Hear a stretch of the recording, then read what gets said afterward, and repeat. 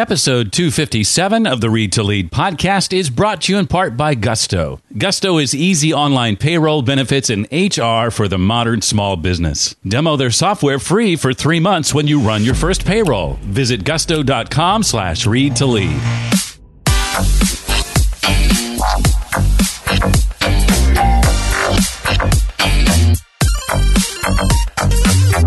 Brands in the past were built through an accumulation of advertising impressions. And as we go forward, our brands will be built through an accumulation of human impressions. Welcome to the Read to Lead podcast. My name is Jeff, and I am going to attempt to get through this without coughing. This is the podcast dedicated to your personal and professional growth. And I believe that if you desire to achieve true success in business and in life, then intentional and consistent reading is a must. The Read to Lead podcast is designed to not only help you narrow this ever-important reading list, but bring you the key insights and valuable ideas from some of today's most successful and inspiring authors. And that's exactly what I'm going to do today. Here in just a few minutes, we'll be joined by Mr. Mark Schaefer. Mark's brand new book is called Marketing Rebellion, The Most Human Company Wins. I'm going to ask Mark to share about the idea that brands are people too, really, the importance in understanding and engaging in values-based marketing, some of the many ways that we as marketers misuse technology, and much, much more. If you are someone who is unsatisfied in your work life, that void can be all too obvious. Solving for that void is where things can become difficult, but it doesn't have to be that way. In fact, that's why I'm putting together the free online conference called the Boss Free Virtual Summit. It features over 30 speakers and happens April 30th through May 7th, 2019. And not only is it free, but you can attend from anywhere. You can watch on your laptop, you can watch at work, you can watch at home, you can watch on your mobile device. This online conference is for you if you've ever had the itch to venture out on your own. And in that it's free to attend, consider it a no-risk way to explore a boss-free future. All you have to do is sign up, and you can do that right now at bossfreesummit.com. That's bossfreesummit.com. Well, Mark Schaefer is a globally recognized speaker, educator, business consultant, and author whose blog is one of the top marketing blogs in the world. As executive director of Schaefer Marketing Solutions, he specializes in marketing training, and his clients include both startups and global brands like Dell, Johnson & Johnson, Adidas, and the U.S. Air Force. He is a faculty member of the Graduate Studies program at Rutgers University, hosts the Marketing Companion podcast, which is in the top 1% of business podcasts in iTunes, by the way. And he's written 6 other best-selling books. His new book, and the one we're talking about today, is called Marketing Rebellion, The Most Human Company Wins. And I think the most impressive part of all that is I got through it without coughing. Mark, welcome officially to the Read to Lead podcast. Oh, thanks so much. Delighted to be here. Well, I finished the book just this morning, and coming from traditional media as I did, I can certainly appreciate the colossally slow process of change implementation. Yeah. And that is something that we're no doubt going to spend some time talking about. But I wanted to start by asking you to sort of shed some light on this third marketing rebellion. It's not the first. For context, share a bit of history of these marketing rebellions, if you would.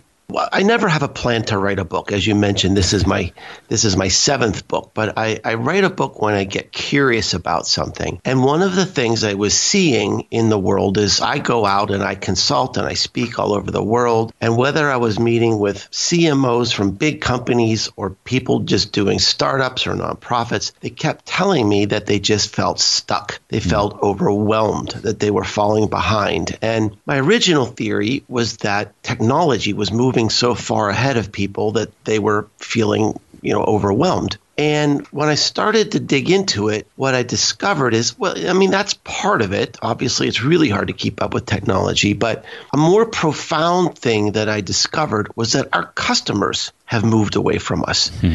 And I think a lot of businesses sort of have had their head down, doing what they do, maybe iterating and tweaking year to year. Meanwhile, our customers have taken a radical shift away from us, and most people don't know. And as I started digging into this, what I discovered was that this has been happening for a long time. And it was really entirely predictable, Jeff, that we could see this coming. So in the book, I give a little history lesson and talk about how this is really the third consumer rebellion. Consumers have been rebelling against advertising and marketing since the beginning when it first started. And the first rebellion was against lies, because the early advertisements were so preposterous.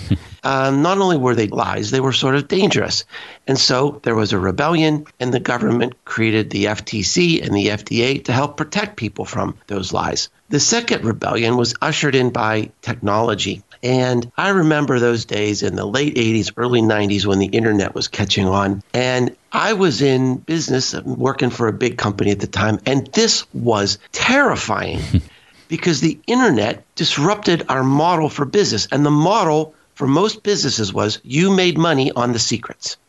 You made money on what people didn't know. That's how you made money on cars and insurance and vacations and just about everything else. And then with the internet, the power of information moved to consumers. They know everything. There are no more secrets. So that was the second rebellion, the end of secrets. We're in the third rebellion today, which is the end of control. As this power has moved to the customers, they control the sales funnel. We think we do, but we don't. They control the customer journey. They control the conversations about our brand. Our brands used to be what we told people, and now a brand is what people tell each other. And that's what you mean when you talk about 2/3 of your marketing is not your marketing, right? Yeah, that's just what I was going to lead into. That's sort of a statistic that's been laying out there for a while, based on research from McKinsey over a decade. And we sort of, I think, intuitively know that, Jeff, that most of our conversations, most of our marketing is going on in conversations out there somewhere. But what this study shows is that about 2/3 of our marketing is occurring without us. So the challenge to marketing today, and the problem I solve with the book, is how do we get to that 2/3? How do we get to that conversation? And the challenge is we can't buy our way in. We have to be invited. And that requires a very different approach and a very different mindset. And it literally made me question what it means to be a marketer today. And at its core, Mark, isn't it really about attempting to scale relationships? Is that what you're ultimately talking about? I think at the heart of the book, it really asks our business leaders to sort of become a customer and think about, what do you love? What do you hate? What do you need?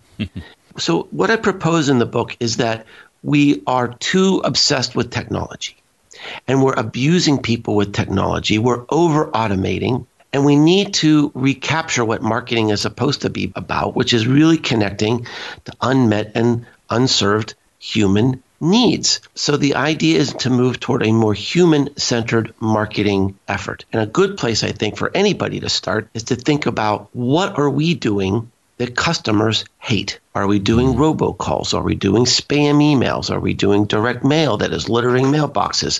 What are we doing? If we're doing things that customers hate, stop it. Then get out there and figure out what customers love and what they need, and go do that. And that's a big part of how marketing has become broken, because we're too wedded to these dashboards and we're not out actually talking to customers. Well, I want you to expound on this idea of being more human, and the quote from the book, I think, that brands are people too. Do people really form relationships with brands the same way they do with other people? That was a really interesting thing I learned through some research that was done by some academics at Princeton University. They came upon this realization that people compare their relationship to brands just as they would compare their relationship to another person. And they found when someone is evaluating another person for a friendship, the two most important qualities they look at are warmth and competence. And they found that when people judge brands, they look for the same thing. And their conclusion that brands are people too. So one of the problems is, historically, companies have created this warmth and competence through advertising. That's why we have a Geico Gecko. Geico is a company basically of statisticians. It's an insurance company. But we don't think of it that way. We think of it as a warm and competent little gecko. And they've spent millions of dollars to create that image. They're the number one brand advertiser in the world. But most businesses like me and you, we don't have that kind of money. And people aren't seeing our ads anyway if we take out ads these days. So another alternative is to build these more human connections. And I think a lesson from the book is that brands in the past were built through an accumulation of advertising impressions. And as we go forward, our brands will be built through an accumulation of human impressions. That's what people want. That's the only thing people really believe. I've seen a regional insurance company attempting to emulate in its advertising what Geico has done and other insurance companies. It's not working quite as well, in my opinion. Do you by chance know, I'd be surprised if you didn't, but do you by chance know Mark Ramsey? I don't know him well, but I know who he is. Mark and Tom Asacker host a podcast called Media Unplugged, and there's this inside joke on the podcast about brands invoking this word artisanal. I want you to share a bit about what it means to be an artisanal brand and why marketing must become that. Well, it's a difficult word because it has become kind of a joke. One of my favorite television shows is Portlandia, which features artisanal light bulbs and artisanal nuts that sort of poke fun at this. But I couldn't really come up with a better word. And so what I mean by that is I first started thinking about this idea and this important trend when I went to a session at South by Southwest last year. And I heard this presentation from some researchers that talked about that people really don't believe big brands because people only believe what they can see on a local level. That explains a lot. But it's more than local. I mean, you can be local and people still wouldn't like you or buy from you. It's like a local, meaningful, handcrafted connection. And I really didn't know a better word for that really than artisanal. So today, think about what big brands say. It's really kind of ridiculous. Brands might say, oh, look at us. We have all these new pollution controls. We've cut our pollution in half and we've got this anti-plastic thing going. And look, we're diverse and we're hiring women now. And what those messages say to me is, hey, look at us. We're normal. We're trying to stop being bad. That's not really a point of differentiation. People don't even believe that stuff because they think you're just trying to say that because you have to say it to raise your stock price or to be politically correct. People only believe what they see happening in their own communities and in their own lives. And this is going to be a very, very difficult, perhaps impossible transition for a lot of these big companies. I noted last week Procter & Gamble, which is suffering mightily from this trend because who's the person that you love at Procter & Gamble? I mean, who's the face? Who's the local face at Ivory Soap or at Tide, right?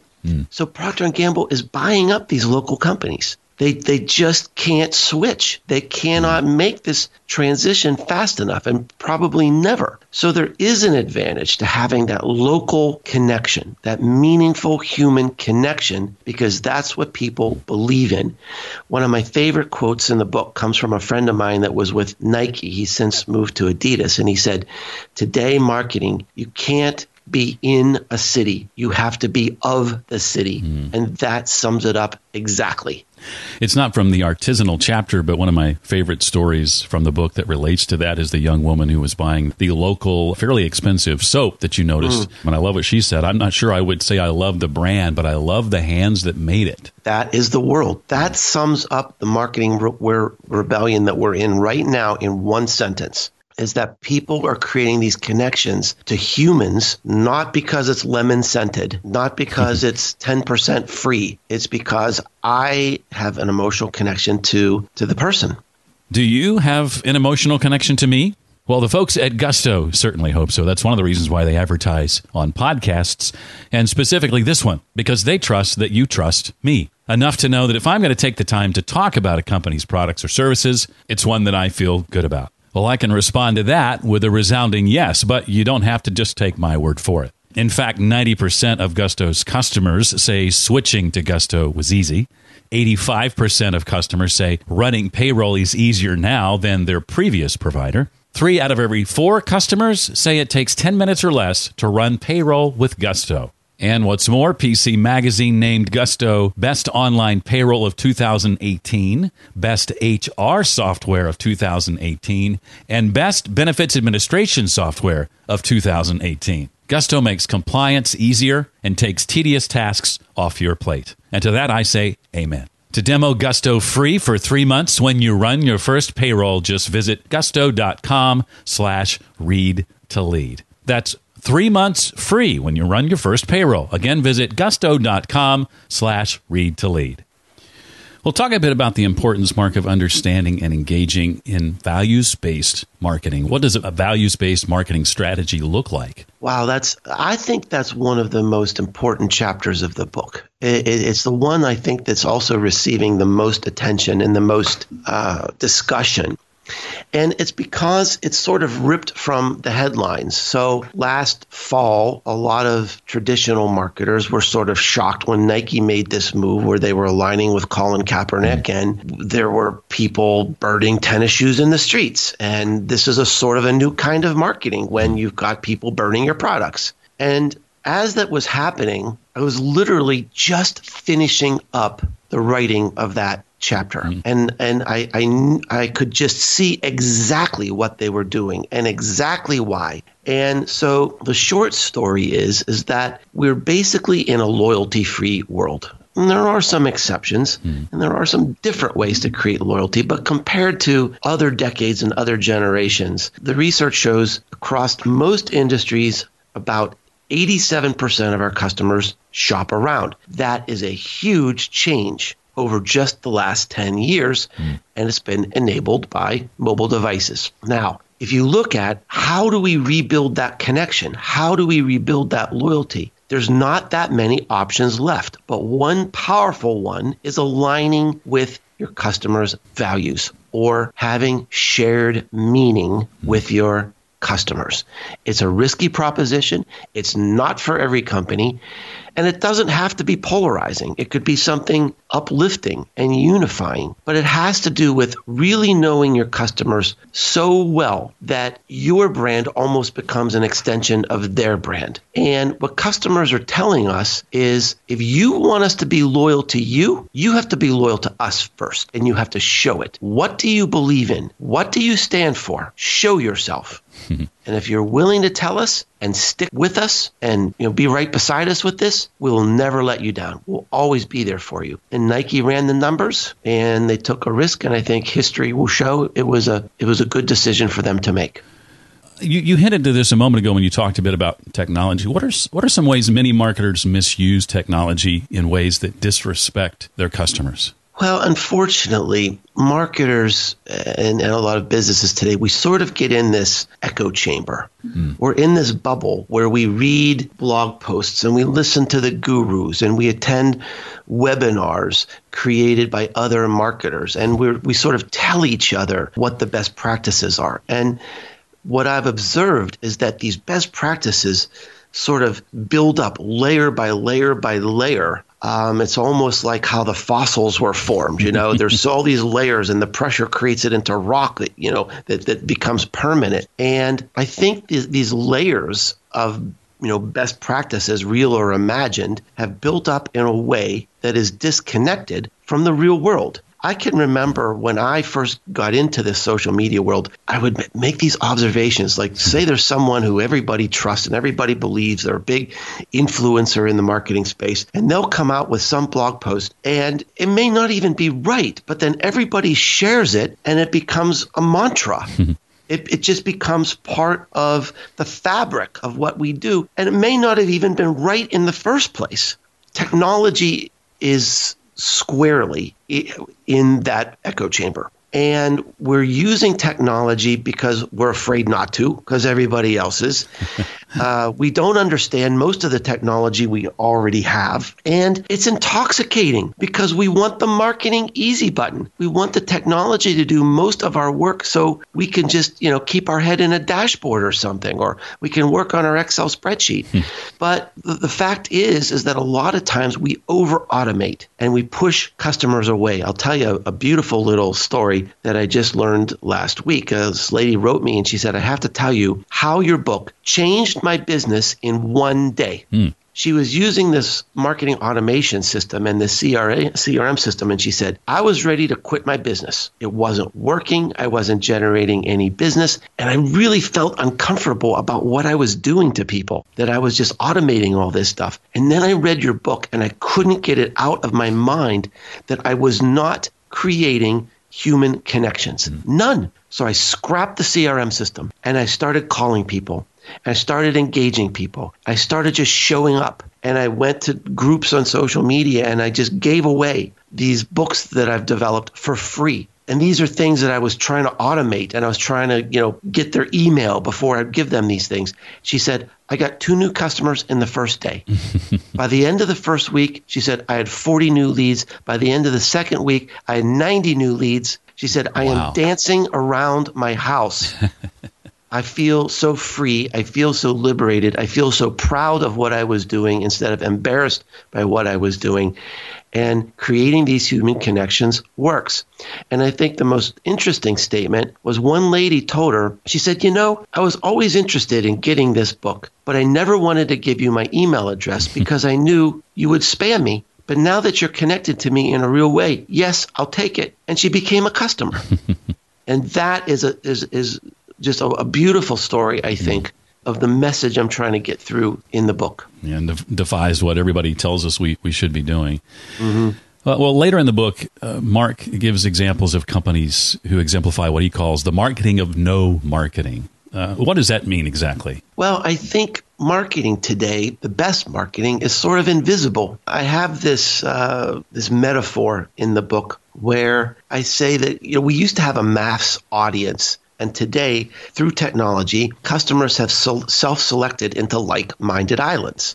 It might be an island on sports or on fishing or on cooking or on vacations or whatever. But people have their little tribes on the web, and they love it there, and their friends are there, and they exchange ideas, and they talk about products and talk about things they love. And marketers are outside, and they're thinking, if I could just get on that island, I know I could sell these people some stuff. So we have to be invited to this island. So it's not going to come through a banner ad. It's not going to come through, PR spin. It's not going to come through spam, lead nurturing, and all this stuff. It's going to come through befriending these people and acting like a human. So what I wanted to do to sort of inspire people and show that it's possible is I created some profiles, like profiles in marketing courage, some case studies in the book. And one of them is really sort of the marketing of no marketing. It's getting out there and literally having enough conversations with potential customers, relevant, interesting,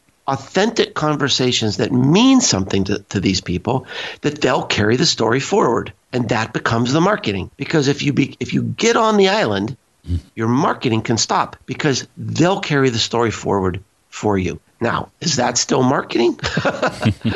Are conversations marketing, or is that no marketing? I think it's a very interesting concept.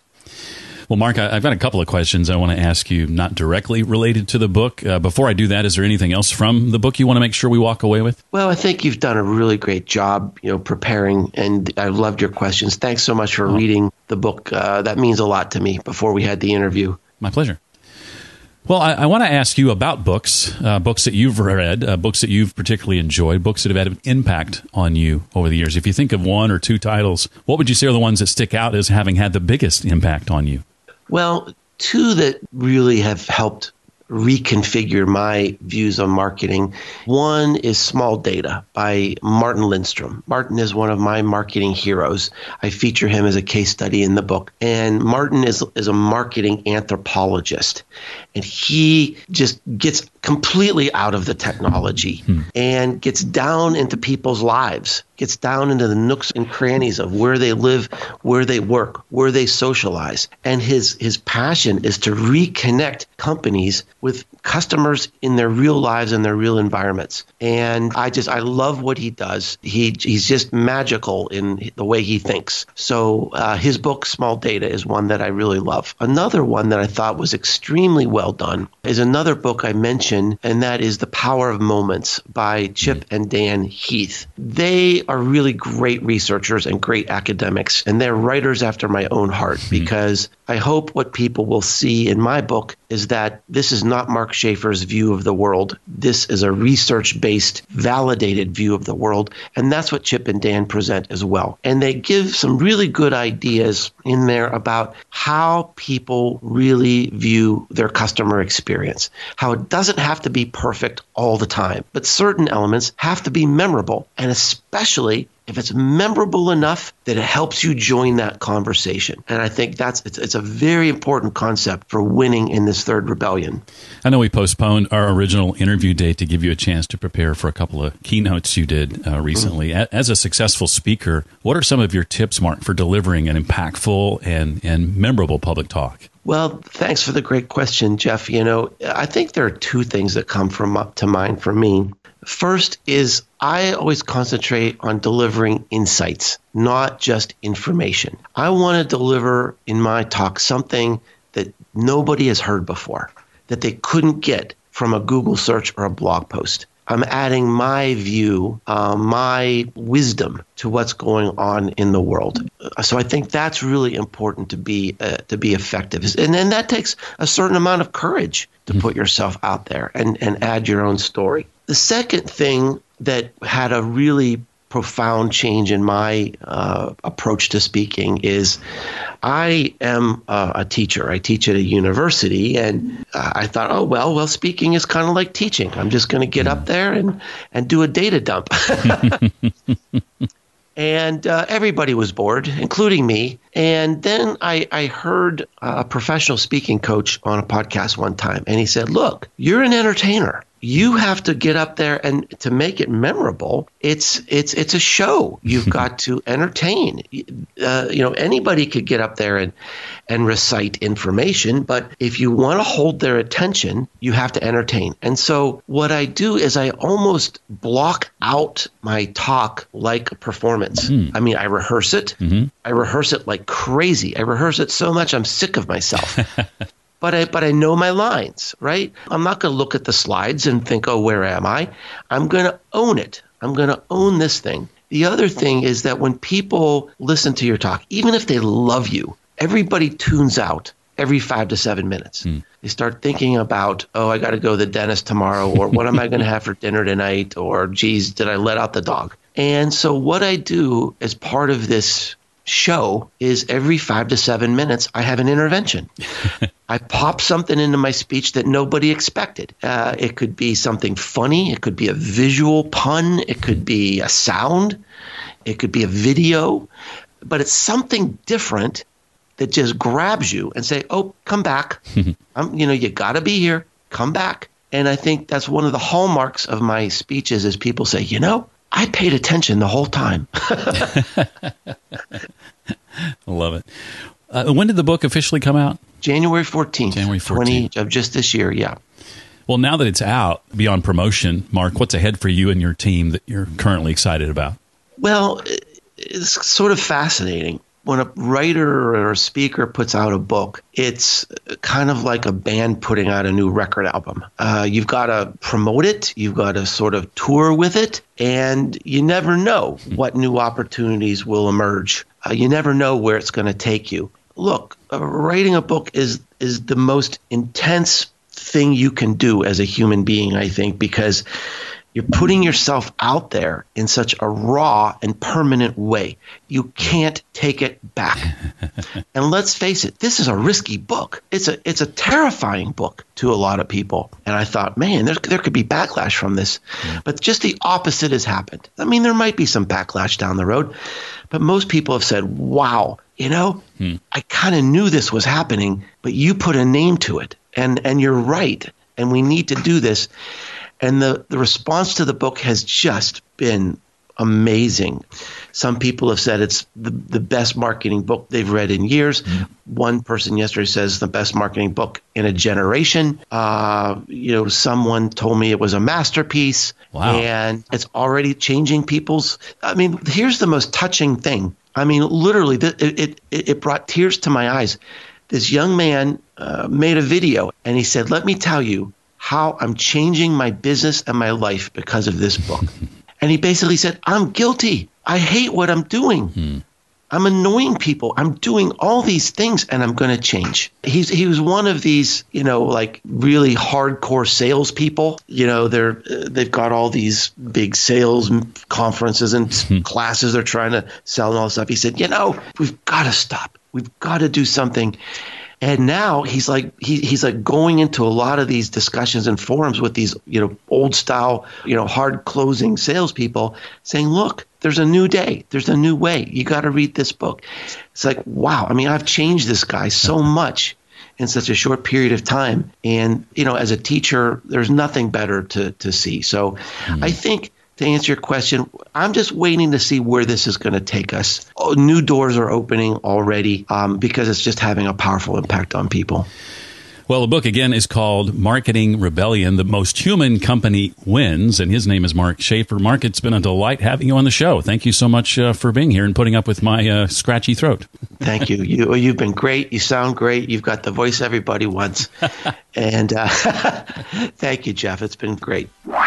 If you'd like to dig in deeper to my conversation with Mark, connect with him on social media, or check out those books he recommended, you can find all that and more at the blog post just for this episode. That's at readtoleadpodcast.com/257 for episode 257. I hope you'll join me for my free online conference happening April 30th through May 7th, 2019. It's called the Boss Free Virtual Summit, and perfect for you if you've ever had an inkling to venture out on your own. Consider it a no-risk way to explore that possibility. You can sign up right now for free at bossfreesummit.com. That's bossfreesummit.com. Gusto is counting on you to demo their software free for 3 months when you run your first payroll. You'll be glad you did. Gusto.com/read-to-lead. For questions or comments on the Read to Lead podcast, feel free to reach out to me directly, Jeff at readtoleadpodcast.com. Well, that does it for this week. I look forward to seeing you next time. Until then, remember, leaders read and readers lead.